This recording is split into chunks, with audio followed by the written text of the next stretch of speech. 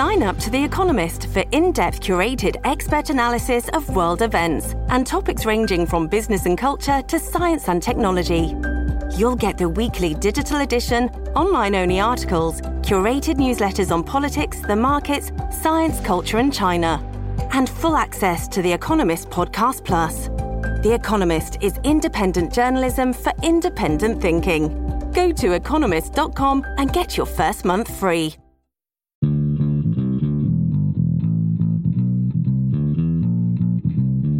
Hi, I'm Kirk Megu, host of Politics and Polemics on the New Books Network. I also host my own podcast called Independent Thought and Freedom, where I interview some of the most interesting people from around the world who are shaking up politics, economics, society, and ideas. You can find it in the iTunes Store or on any one of your favorite podcast providers. You can also subscribe to my YouTube channel. Also, are you an academic that wants to get heard nationally? Check out my free training on 3 steps how to use your intellectual authority to become a media personality at becomeapublicintellectual.com. That's becomeapublicintellectual.com. You can find the links below. And now, on to this week's episode. Hi, today my guest is Evan Smith, author of the new book, No Platform, A History of Anti-Fascism, Universities, and the Limits of Free Speech. It's published by Routledge this year in 2020. Welcome, Evan. Thank you for having me. Yes, and I'm welcoming you here from Trinidad and Tobago in the Caribbean. It's about to be sundown here, a bright and sunny day. What's it like there in Australia? That's where you are, right? Yes, I'm in Adelaide in South Australia, and it is a cold and rainy morning. Okay. Well, I'm still in Friday. Tell me what Saturday's like. I can't see anything. It's too dark. All right.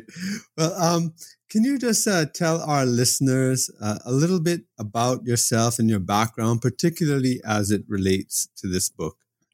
Okay, so I am a research fellow at Flinders University in South Australia, and I've done a lot of work on political extremism and social movements previously. A lot of my work had been on the British left and the British far right, actually. And that's how I came into looking at this work. I'd previously written a book published by Brill and Haymarket the other year called British Communism and the Politics of Race. And that had a discussion of no platforming and the fight against the National Front in the 1970s. And that's what really drove my interest to do this research on the wider history of no platform. All right. I'm trying to figure out from your accent, are you British? Are you a Brit in Australia or are you Australian? No, I am Australian of British parents, and I lived in Manchester. Okay, all right. So, so doing history of the British left or just British activist politics has some challenges in a way, because a lot of the history you're writing is not necessarily documented. Is that right? Yeah. So how do you get around that?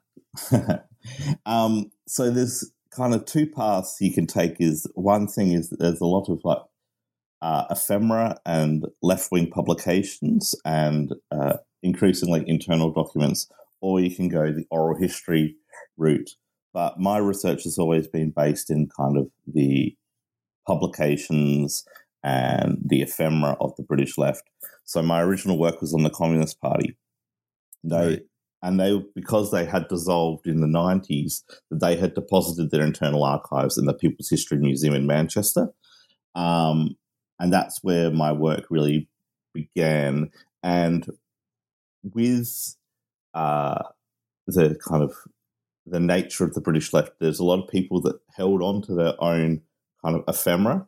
And in the last 10 years, there's been like a push to digitize this and put it online. So I've been really helped by a various bunch of people who have been able to make this available online, and particularly writing British history from Australia. I can't always be consulting material firsthand, so I have relied heavily on other people to scan documents for me, to find various things in the archives, and that's one of the challenges, and it's a challenge that everyone is having now with coronavirus and having to do this kind of research remotely. And I think writing this book from Australia gave me a good kind of experience of what it's like to do research under these new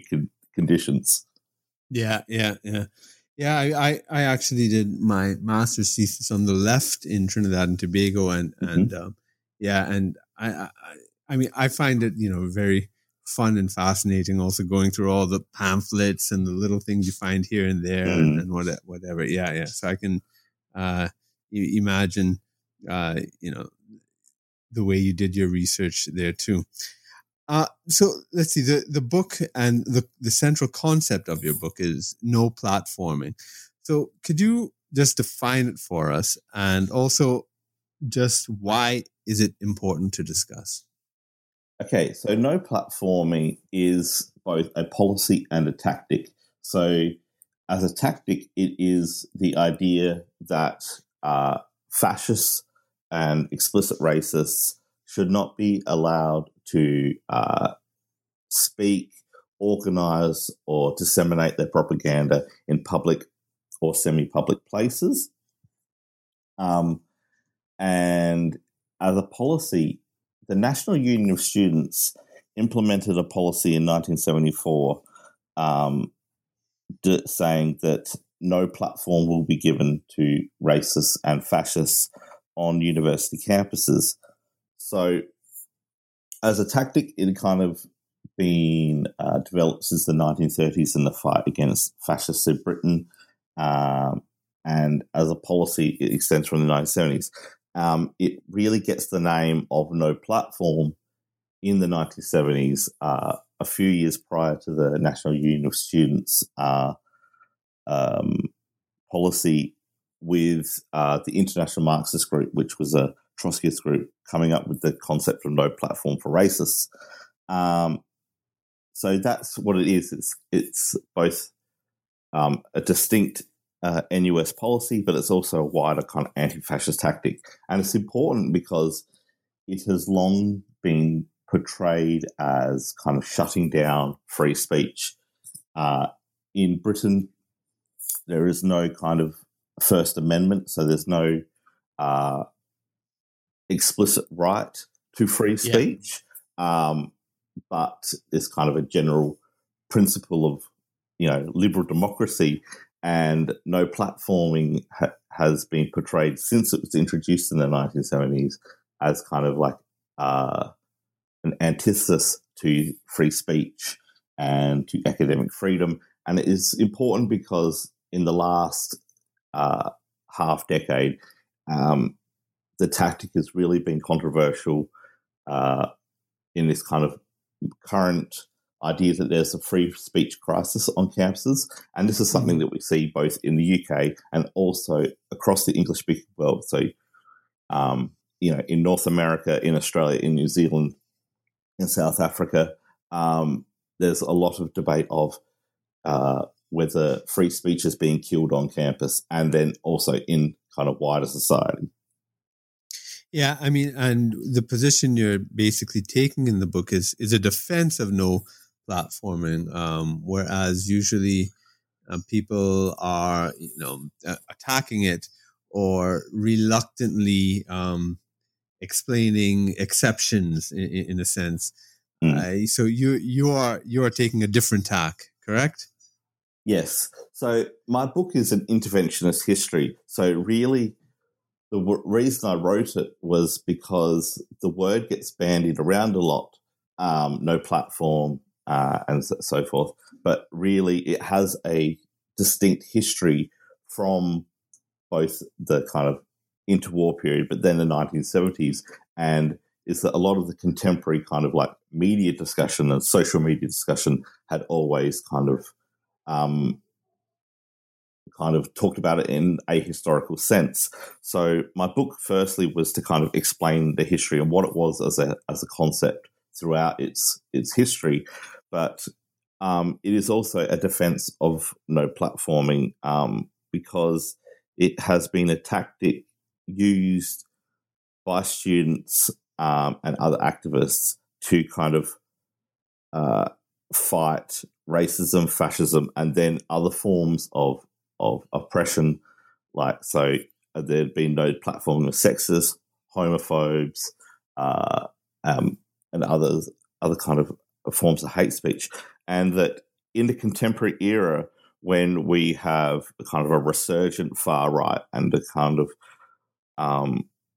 the intermingling between the conservative right and the more populist right, and also kind of extreme rightism, is that no platform is used as a tactic to kind of deny these people the opportunity to spread their kind of hateful views.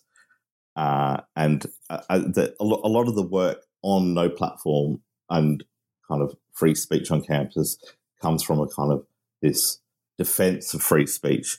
But my book says that there has to be limits, particularly because free speech can't be divorced from other things happening in society. Yeah, I think it's I think it's important that you make that argument and that defense, because usually people avoid it. Even if they might agree with it, they might say, I suppose they'll talk about hate speech. But so I'd like to explore it a little. Mm-hmm. You mentioned the First Amendment in the United States, and when it's a U.S. based discussion, which a lot of this is in the English speaking world, mm-hmm.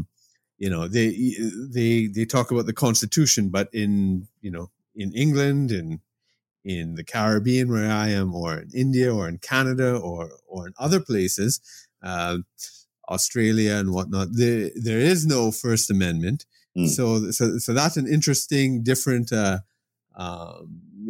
contextual position. But generally, it is seen that the cornerstone of liberal democracy is freedom, and the freedom of speech is seen as one of the primary Enlightenment virtues of from the breaking away from the Catholic Church with the Protestants, and then then right up to the French Revolution, I suppose, and the secular liberal development there.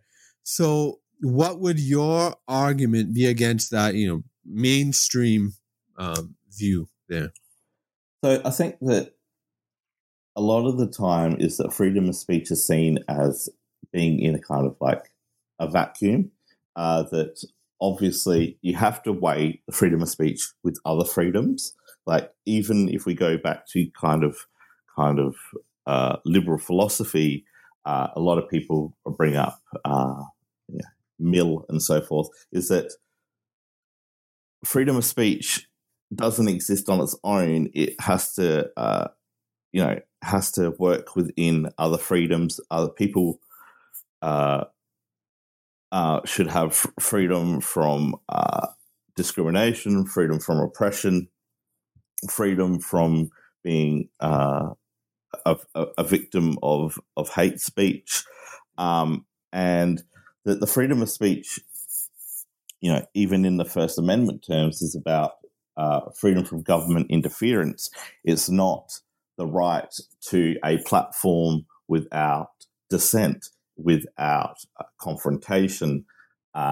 So there's this idea that freedom of speech is always completely desirable to absolute freedom of speech, because it's always tempered with other freedoms, but also in the practical sense is that, as I mentioned in the book, is that particularly when there's a speaker at a university or in a public place, is that their freedom of speech is not the only thing they need to consider. There are multiple pieces of legislation which limit speech in ways. There's like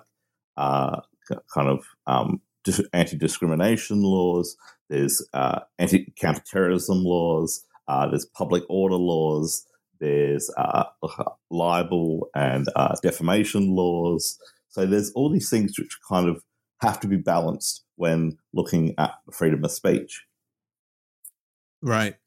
So now there are a couple of ways, and I'm really interested in the theoretical aspect. We will get to the history, which is the bulk of your book, tracing it from Oswald Mosley's days and to the Powell and the National Front, and that's very important and fascinating. But I do want to sort of discuss the theoretical aspects, because there are, I suppose, two types of arguments that talk about limits to free speech, and as you said, the balancing it off with other types of freedoms.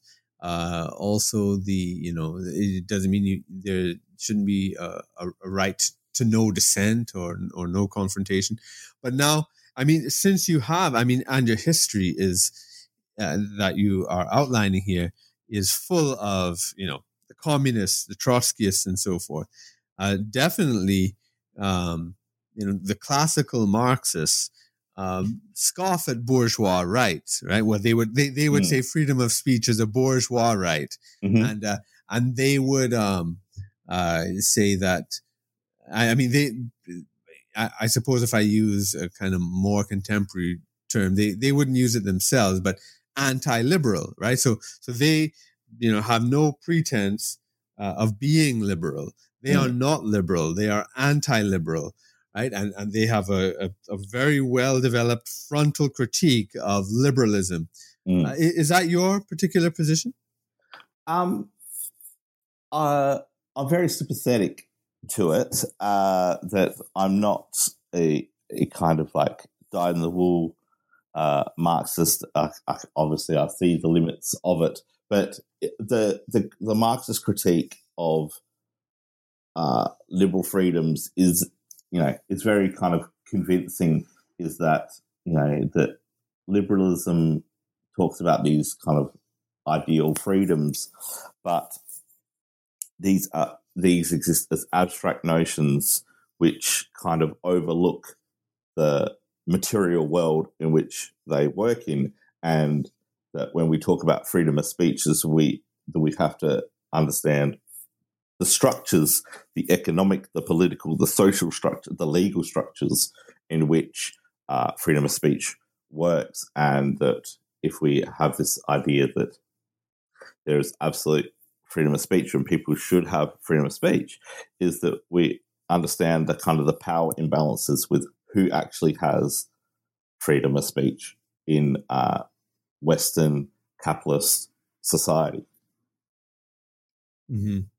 And I suppose one aspect where it gets very controversial is the question of violence. Antifa, for example, openly advocate violence, and they say, well, sometimes there are some people that say speech is violence, but then Antifa, I don't think necessarily take that position in general. It's more like, the society, there's structural violence, and so this is more kind of like direct action violence. It's kind of more of an anarchist, drawing on an anarchist tradition there. And certainly in the history that you outline, and we'll discuss further, especially with Mosley and the British Union of Fascists and the communist clashes, the street brawls were a very big part of that. What is what is your view about violence in terms of no platforming? So the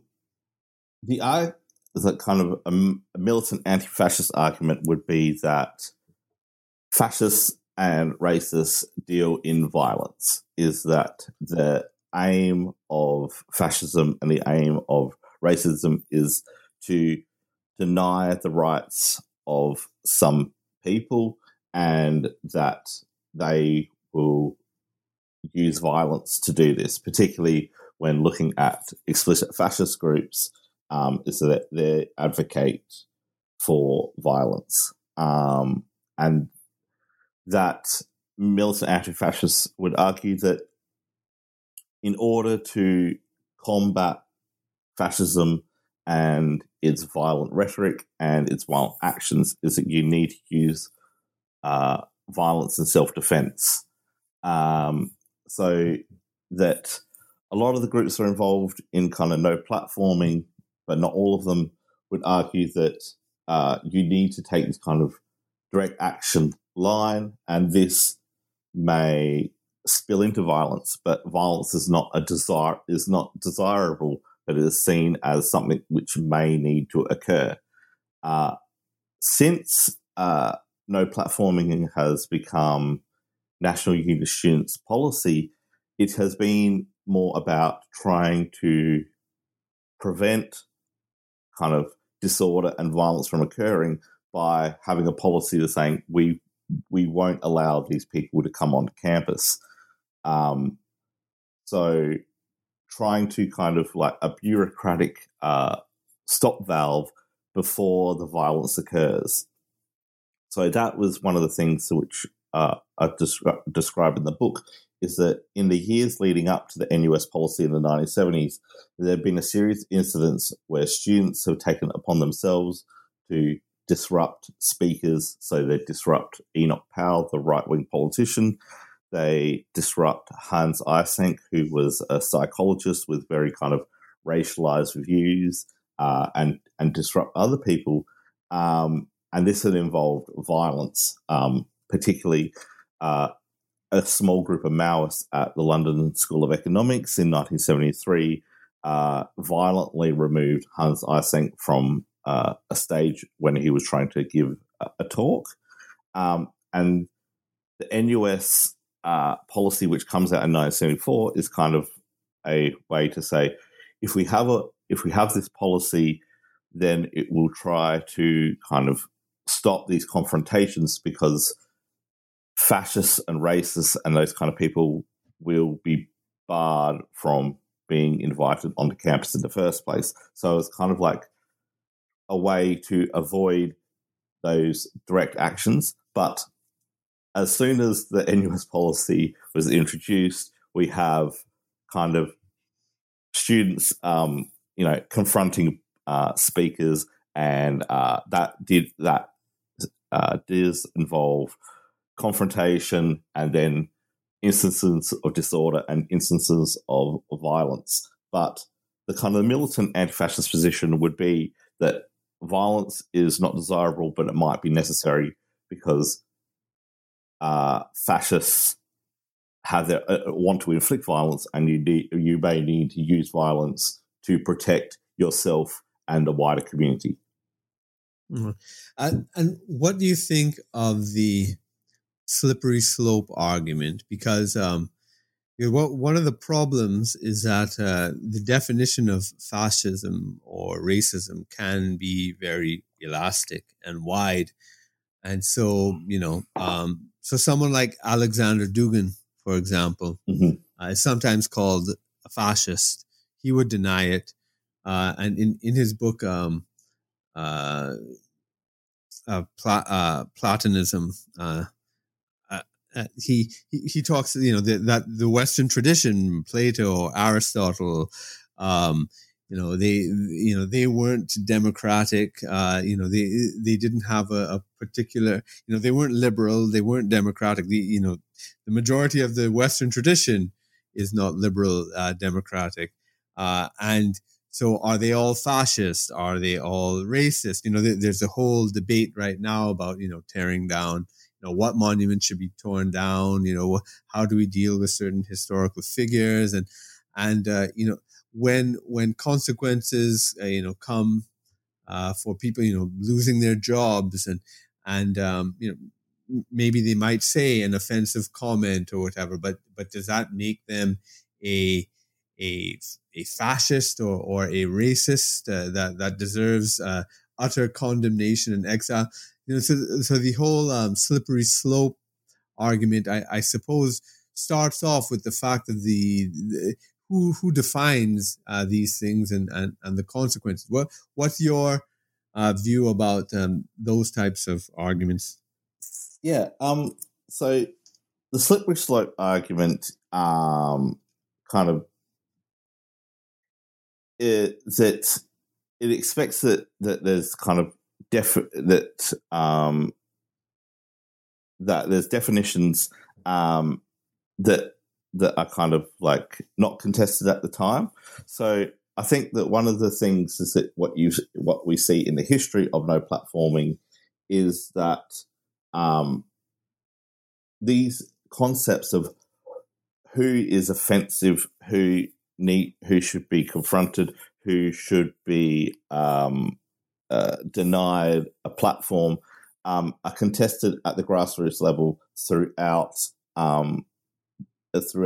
this period where they've had NUS policy, and throughout the kind of era as a tactic, is that that people are always kind of negotiating who is a fascist, what does fascism mean, what is racism, is no platforming or kind of the denial of a platform the tactic to be used at this time, what is the way to go about it.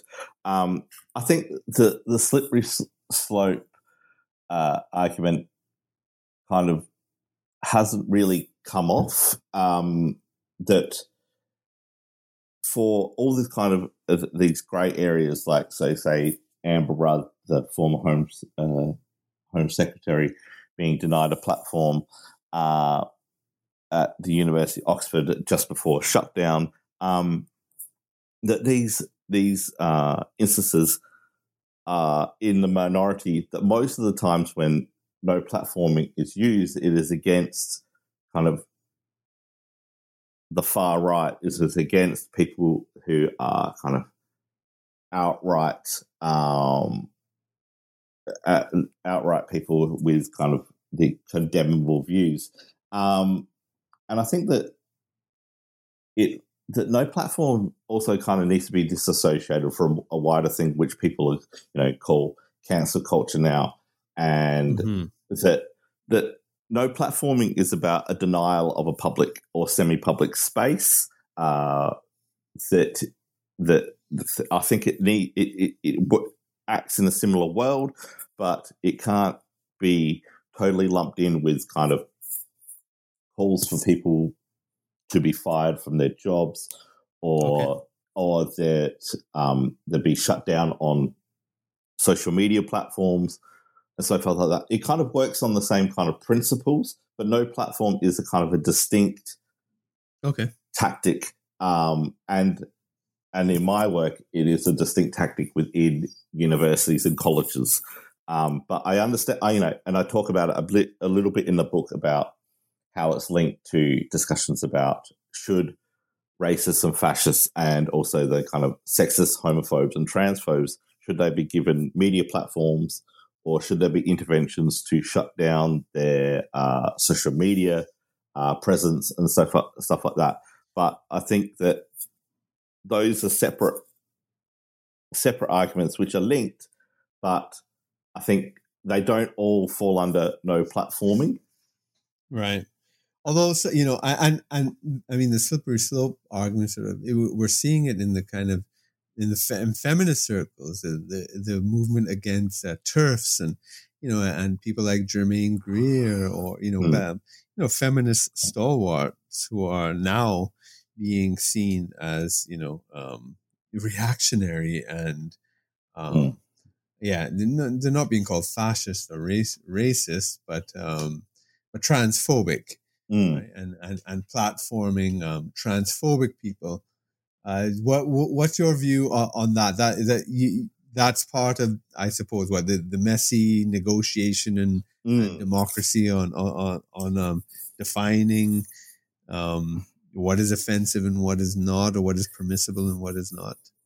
Yeah, so I think that one of the things, and this is where a lot of the controversy is around nowadays, and when my research started properly on this topic was around since Germaine Greer, there were calls for her not to be given a platform at Cardiff University because of her views on trans people.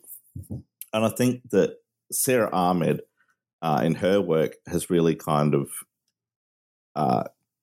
done the groundwork for this, is that she says that when you give a platform to anti-trans people, it is about negotiating. It seems that people's existence is up for debate.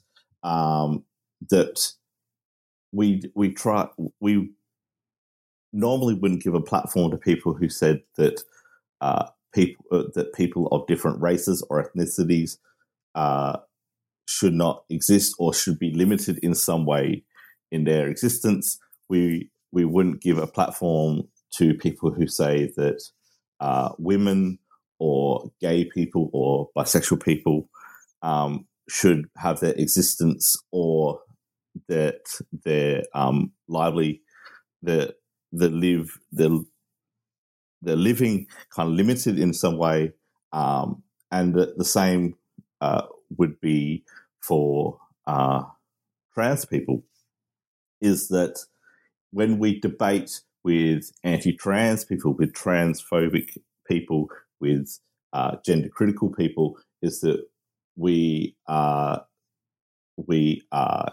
that kind of suggests that the existence, the rights of trans people is something that can be debated, and that Sarah Ahmed says this is kind of a chipping away at the rights of trans people to live their lives, and that in the same way that we don't debate with racists and we shouldn't debate with fascists and with kind of hard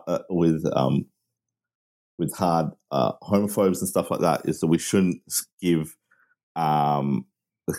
credence to transphobic views, and that this is where the controversy has come, is that, you know, what is transphobia, and do they kind of use the same kind of language and rhetoric and kind of tactics as kind of other groups that have been no platformed and other kind of speakers? Is that, should they be applied to that? And this is an ongoing debate, but part of this ongoing debate is kind of understanding the history of no platform and how it has been used in the past. And one of my book is kind of a suggestion, is that while a lot of people said that there's no platform in the 1970s and 80s, and that was against one thing, and now it's being completely used in a different context nowadays, is that my book is about, well, it has been a tactic which has been negotiated and contested over 40 years and has been applied in different ways. So it's not this kind of epistemological break that's happened sometime in the last 10, 15 years, where woke innovative kind of students have just decided to shut down everybody that they find offensive. That this has been something which has kind of ebbed and flowed since the 1970s. Right. And I suppose the last sort of theoretical question, which gets into the history, the kind of theoretical, challenging question, I suppose, is that a lot of the arguments that that's used by the left in no platforming, or let's say, the Trotskyists, communists, or the with the hard left, let's say. Mm-hmm. Sometimes, they're the exact same principles are espoused by the right to shut down the left.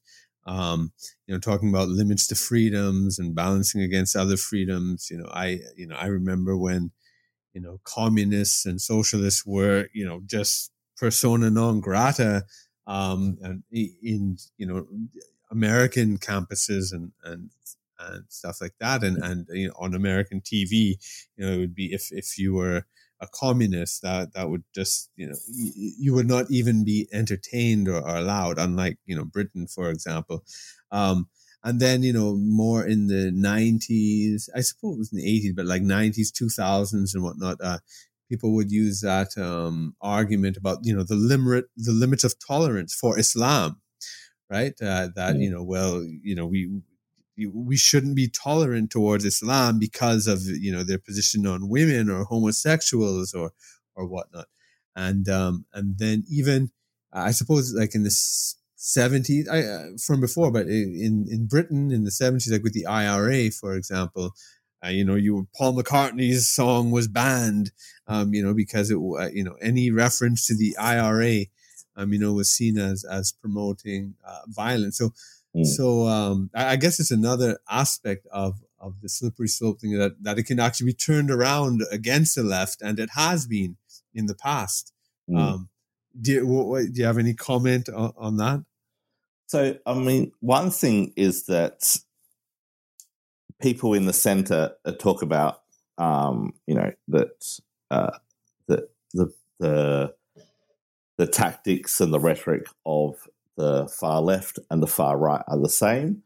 But I think one of the things to kind of, what is the end goal of each? So what is the goal of the far right is to have a discriminatory, authoritarian society where some people have rights and some people do not have rights. Where a lot of people don't have rights, where there is the kind of no kind of freedoms for many people.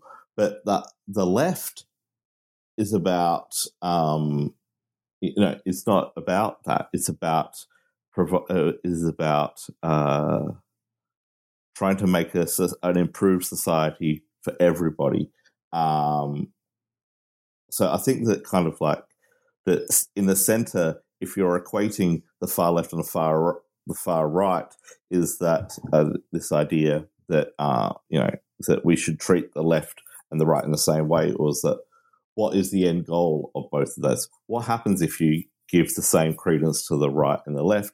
And that many people would argue that you see an ascendant far right, you see an ascendant discriminatory system. That the resurgence of the right nowadays,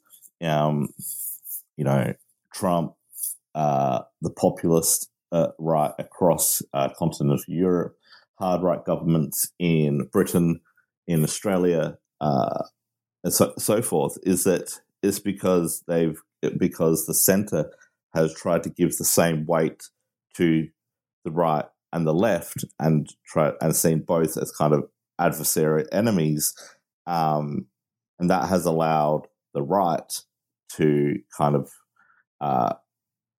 to pick up the pace. I think with kind of other issues, so with other things, like other examples of who else has been denied freedom of speech and so forth like that, is that in my work on No Platform, there are times when people push for other different groups. So in the 1990s, Islamic fundamentalists, particularly Hizb ut-Tahrir, is banned from campuses, and the NUS policy now that there are 6 groups banned at the kind of national level, not at the individual student level. So the NUS no platforms like the British National Party, English Defence League, National Action, but also Hizb ut-Tahrir and other kind of Islamic fundamentalist groups. Louis Farrakhan is banned as well. Is the Nation of Islam as an organization, or is it just him as an individual? I think that so that's not intertwined. That's not actually kind of explicit in the NUS policy at national level, but I think that would be something that you would see at individual student levels, is that Farrakhan and the Nation of Islam would be banned, would be kind of platformed by individual student unions, and I think that was the case. This is something that one of the few cases that I didn't look at was Farrakhan being banned from campuses in Britain.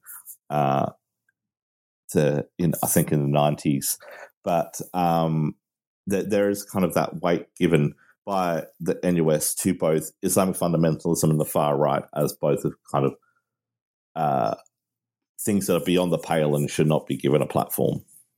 Mm-hmm. Well, let's get to the to the heart of your book. We've had a nice sort of discussion about some of the thornier aspects of it, but the main argument of your book is, as you've said in our discussion so far, is that no platforming is not a new thing. It's not an aberration. It's part of a long tradition. And you started with Oswald Mosley. Is that correct? Yes. Yeah. And well, perhaps there are some readers, some listeners who may not be familiar with Mosley and his movement. Mm-hmm. Why don't you give a little background to that? Okay, so Oswald Mosley was a British politician, and then in the 1930s he began the British Union of Fascists, and then later the British Union of Fascists and National Socialists. And he was, during the Depression, he became more interested in fascism in Italy and kind of the pitfalls of liberal democracy. So he was contemporaneous with Mussolini, with Hitler. Yeah. And that he is probably the best known kind of English-speaking fascist figure across the world. Like that, he modelled his party very much along the lines of Mussolini, not and kind of to a lesser extent, kind of the Nazis, but very kind of like based on Mussolini's fascists. And from the very beginning, that there was an anti-fascist movement in Britain which said that we can't give ground to Mosley, we can't give ground to the BUF, that they need to be confronted. So the British Union of Fascists comes around in 32, 33. So just as the Nazis ascend to power in Germany, and the communists, as well as kind of like trade unionists, parts of the Labour Party, are pointing to Germany and saying, this is what happens when you don't confront fascism in its infancy, that if you allow fascism to develop, to grow, then you'll end up with what we see in continental Europe. If you don't mind me just interjecting here, I was unfamiliar with Mosley until when I was doing my PhD in the UK. Channel 4 had a documentary on Mosley, and it was fascinating. And I mean, and he was really a very charismatic figure, and you could see how he could attract a lot of people toward him, and what I suppose the danger was in that respect, that he was, and that whole so the kind of debates between the liberal free speech, so do you let him speak, and he's effective, he was able to gather large crowds, and the communists were the real sort of opposition. So it's the kind of same divisions today that we were seeing then, and that you outlined in your book, correct? Yeah.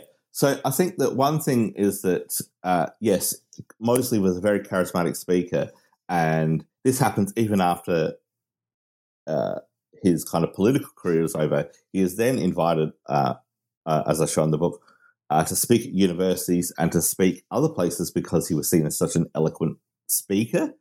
But the communists and the kind of anti-fascists said that that's only one part of him and his movement, is that there is a violence underpinning it. And they show from very early on is that that while Mosley is speaking, he is flanked by bodyguards who are willing to use violence to break up, to put down dissent. So there's a famous incident at Olympia, which was a venue in London, and in 1934, communists and other anti-fascists attempt to disrupt Mosley from speaking, and they are dealt with violently by bodyguards and turfed out onto the street and beaten up in the streets by Mosley's bodyguards. And then there's a lot of arrests of anti-fascists. And so what the anti-fascists in the 1930s are trying to say is that while Mosley, kind of has the kind of the oratory skills of a politician, is that his movement is embedded in violence, and that we shouldn't allow him freedom of speech because he wants to deny it to others. Right. And then I suppose the next huge figure after Mosley in Britain is, Powell. And then the National Front, which, Enoch Powell wasn't a leader of the National Front. He was a conservative politician, but there was a synergy sort of between them. And then the 80s and then later the BNP. So why don't you take us through that part of the history as well? Okay. So after the Second World War, Mosley's group is banned. So the British Union of Fascists is banned. And then we see Mosley and other kind of fascists rebuilding, but they are kind of limited. The the political space offered to them. But Enoch Powell, he was a conservative politician. He was a minister in the Conservative government. In 1964, he was the Minister of Health. And then when in opposition, he becomes a more and more vocal critic of immigration from the Commonwealth to Britain. And in 1968, he makes a famous speech, which is often called the Rivers of Blood speech, where he kind of calls for an end to immigration from the Commonwealth to Britain because he believes that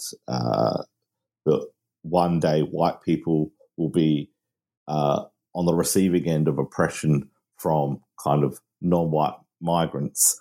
And this kind of, it excites both the kind of the hard right of the Conservative Party, so things like the Monday Club, which was kind of like a pro-empire, anti-immigration group within the Conservatives, but it also excites the extreme right. So the National Front was a fascist organisation which had been established in 1967, and in 1968, when Powell speaks, they had their first kind of influx of members. And while Powell is kicked out of the Conservative Party, he's kicked out of the ministry and the kind of and he's made a backbencher. Sorry, that while he is he's still a Tory MP but a backbencher, he kind of occupies this space, which is kind of the hard right opposition to kind of mainstream conservatism, but also he is not a member of a fascist organisation, so he acts as this kind of populist right-wing kind of lightning rod for dissent, and that he has a symbiotic relationship with kind of these other groups. So like there's there's PAL, there's the Monday Club, and then there's the National Front. And they kind of all work within this kind of anti-immigrationist space, which is then where we see where no platform is developed in this time when there is a kind of this kind of a far-right milieu growing. Right, and that's 74 when the NSU. Yeah, so the National Union of Students in April 1974 comes up with the policy of no platform, which had been pushed by the Trotskyist groups over the last couple of years. So 1972, there was the Ugandan Asian controversy. So Idi Amin in Uganda was looking to Africanize his country and kick out a lot of the Asian population which had come during the time of British rule. And a lot of them still had British passports, so they come to Britain. Between 50 and 100,000 come over the space of a couple of years. And this is really used by PAL, but also the National Front to kind of like bolster their kind of their rhetoric. The National Front have kind of some kind of electoral, not success, but they start making inroads at by-elections and local elections. So in 1973, they get 16% of the vote in a by-election of West Bromwich in the Midlands. And this kind of worries the kind of anti-fascists, is that what is happening is the National Front growing in electoral strength, in strength of membership, and so forth, and this worries a lot of people across the board, including the student movement.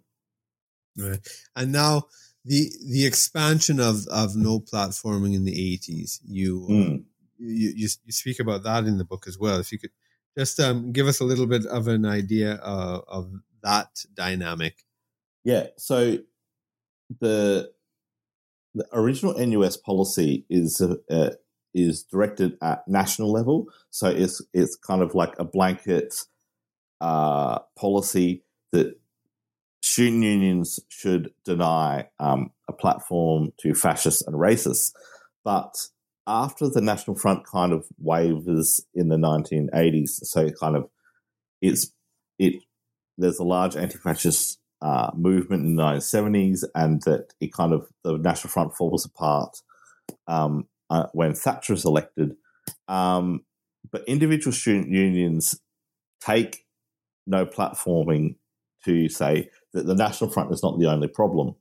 So one thing is that it is used against hard right politicians. So one thing is that under the Thatcher government, there's a kind of like a quiet a right-wing conservative government, and that certain politicians within the Conservative Party are seen as kind of like they should not be allowed to speak. Particularly, they point out people like Timothy Raisin, who was immigration minister at a time when there's a lot of immigration controversy, that there was kind of accusations of racial discrimination within the immigration system, or backbenchers like John Carlile, who was a Tory MP, who was also a kind of pro-South Africa. And then people who were members of the Monday Club, like Harvey Proctor, and kind of like, so the kind of the hardline anti-immigrationist Tory MPs, there was a lot of confrontation that students wanted to push to deny access to them. But there's also pushes that there's other forms of oppression in society. So sexism and homophobia are just as bad as racism. So there's pushes throughout the 1980s that there should be no platform for sexists. So this becomes student union policy at LSE in the early 1980s, and that is overturned, and there's kind of like a fight within the student union over the next couple of years about whether no platform should exist as an official policy of the student union, but also that students argue that it should be extended to anti-abortionists, because anti-abortionism is a form of sexism. So in the mid-1980s, there is an anti-abortion activist named Victoria Gillick, and several student unions use the kind of principle of no platform to deny her a platform, but also then when she is allowed to speak, that some students use no platform as a tactic to kind of disrupt her from speaking. So at places like University of Sheffield and University of Manchester, that they kind of disrupt her speeches under this guise of no platforming sexists. And then there's also no platforming of homophobes. So in Swansea in 1987, a Conservative councillor who was very vocal in his demonisation of gay people and their link, and kind of the demonisation of AIDS, that the students sought to no platform him for his kind of homophobic views. So my book is kind of traces that since the policy was created in the 1970s, there were people who were saying, well, why should it just be extended to explicit fascists and explicit racists? There are other forms of oppression in society that their views and their actions impact greatly upon different kinds of people, and should they be allowed to speak? If we deny a platform to racists and fascists, why shouldn't we deny a platform to pro-apartheid people, to homophobes, to sexists, to anti-abortionists? Right. Now, one thing, going through the history that you've outlined there, is two things stand out to me. One is the centrality, it seems, of communists and particularly Trotskyists, as opposed to liberals, and so it's that I suppose division within what one might call the left, right, between the communists and Trotskyists and the liberals. So that's one thing that stands out. And another thing that stands out, especially from the Mosley days, is the violence. So the violence that we are seeing today sometimes is certainly not new when you look at it in a historical perspective. Those are two things that really stood out to me. Do you have any sort of comments you want to make on that? Yeah, so yes, original no platforming is kind of heavily supported by the hard left, by the far left, so groups like the Communist Party and the various Trotskyist groups. But actually, it's interesting that in the 1980s, the Trotskyist groups are actually opposed to expanding no platform as a tactic. Right. So when other groups, it's kind of like the Marxist versus post-Marxist debate. So they're saying that no platform has a particular function in anti-fascism. It can't be used as a blanket kind of tactic. And they kind of they argue against no platform. And so kind of the Socialist Workers' Party, who were kind of largely involved in the anti-fascist movement in the 1970s, they kind of say, no, we need to use other forms of activism against sexist, homophobes and pro-apartheid people, that they can't be no platformed in the same way that we'll no platform the National Front. But the thing is, the momentum is taken away just from the Trotskyists, so that some kind of black students and Asian students and kind of anti-apartheid activists, they say, why should there be kind of different, why should we just use these kind of tactics to confront fascism and racism is that there are other forms of oppression which need to be confronted. So that in the 1980s, is you see the kind of like the resistance is disorganized. It's not a particular group arguing no platform should be expanded. It is kind of like individual students and kind of these kind of ad hoc groups which kind of push for the no platforming to be expanded as a tactic and as a policy. That it's a lot of it is directed by feminists, by gay rights activists, by Black and Asian activists, students who say that the things need to be confronted in a way that the kind of the organised left, so the Socialist Workers' Party or the Communist Party, are unwilling to do. So it is not just the liberals, like kind of the liberal centre versus the left, but there's also divisions within the left of how to approach these problems. Yeah. And and thinking in an American context now, the sort of parallel American experience, I suppose, especially with the BLM and Antifa, sort of, I don't know if to call it an alliance or whatever, but with the protests going on right now, I mean, Antifa are certainly taking a lead in the violence, and there seems to be a division between Black Lives Matter and Antifa, at least at some levels. So that's an interesting ideological split that manifests itself, in the real world in that way. Yeah, and I think that one thing we need to understand is that when we talk about anti-fascism and nowadays we talk about Antifa, is that Antifa is not an organization. It is a movement, and it is a series of intersecting interests within it.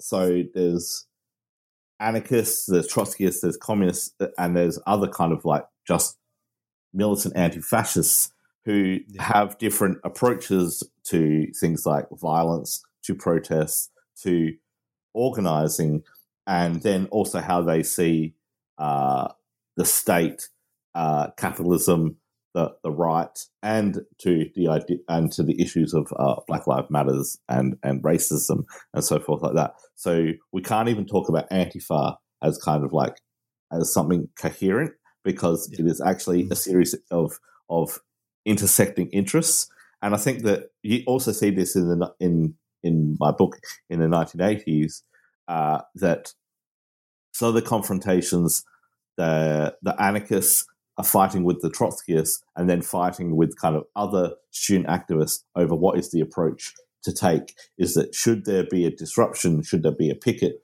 Or should there be kind of like kind of a vigil or something, or some kind of bureaucratic measure? What is the best way to try and limit the space afforded to these kind of racist voices? Yeah, interesting.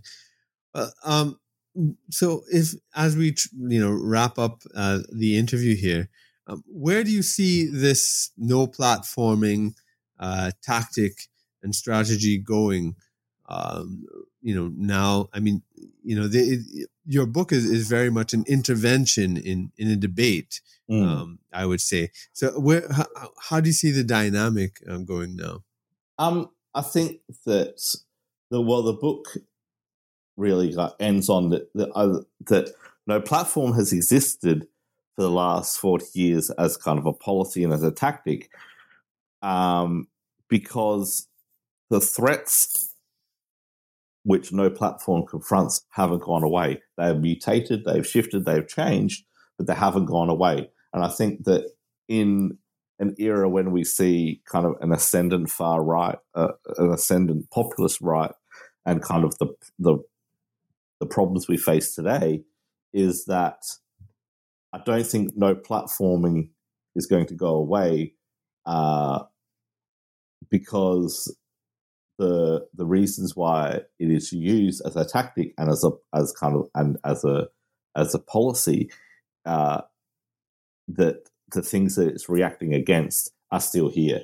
I think that in an age of social media and kind of like the internet, there are different ways in which it can influence kind of activism. So there's a major push nowadays to deplatform fascists and racists from a kind of social media and to use and from using the internet. So there's a latest push for Visa to not allow payments to far right groups, and there's kind of like these kind of campaigns that should Facebook, should Twitter, should various other platforms allow fascists and racists to organise on them and to use them. And I think that that's a way in which no platform is kind of developing into interlinked but yet separate spheres of discussion. So there's the idea of like, should social media, should we be deplatforming people on social media and from the internet? Should mainstream media, should like television and radio, particularly television, should they be allowing far right voices? So, in the UK, Nigel Farage, who was the leader of UKIP and then was the leader of Brexit Party, that he has just been axed as a radio presenter. There are pushes that Nigel Farage shouldn't be given kind of television airtime. People like Tommy Robinson, who helped set up the English Defence League, is that there's pushes that the question time shouldn't allow him a platform to air his views. So the way that no platform has existed within kind of the sphere of the university and higher education, it spills out into these other spheres. And I think that while the far right and kind of these forces of oppression still exist, is that I don't think no platform will go away because the problems it was created to confront are still there. Right. Well, after reading this book, what message would you like to leave your readers with? So that I came up with a couple of things in the conclusion to my book that that I wanted to kind of highlight. One thing is that fascism didn't go away in 1945, and is that fascism still exists and the far right still exists as a threat, and that we need to be vigilant against this, and we need to recognise that while the far right has shifted and fascism has shifted, it still exists and still needs to be confronted.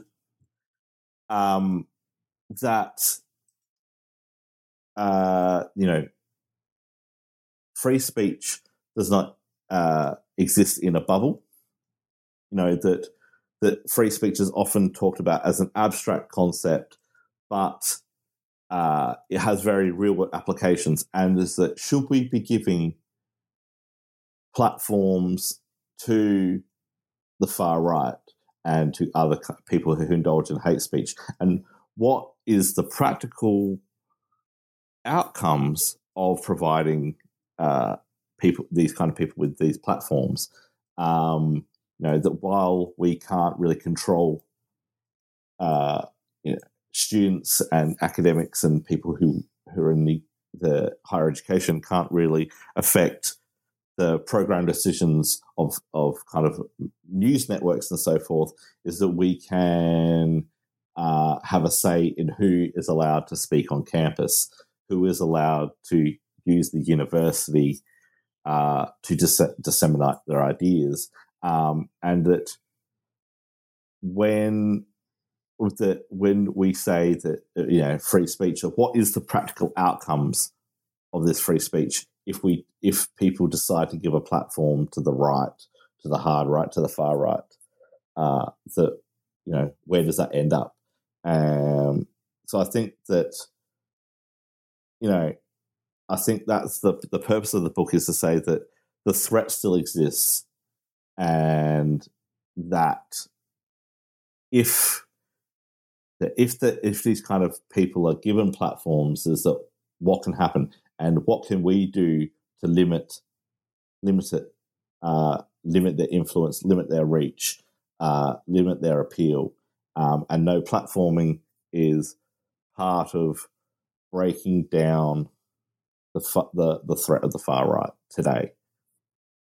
All right. Okay, well, thanks so much for this interview. I mean, it's been very informative and interesting. Thank you. Thank you very much for having me. Yeah. Once again, the book is No Platform, A History of Anti-Fascism, Universities, and the Limits of Free Speech. And we've been speaking to the author, Evan Smith. It's been a pleasure. Thank you. That's all for Politics and Polemics this week. If you like this, remember to check out my other podcast, Independent Thought and Freedom, and subscribe to my YouTube channel. Also, if you are an academic and want to get heard nationally, check out my free training at becomeapublicintellectual.com. Thanks, and see you next week.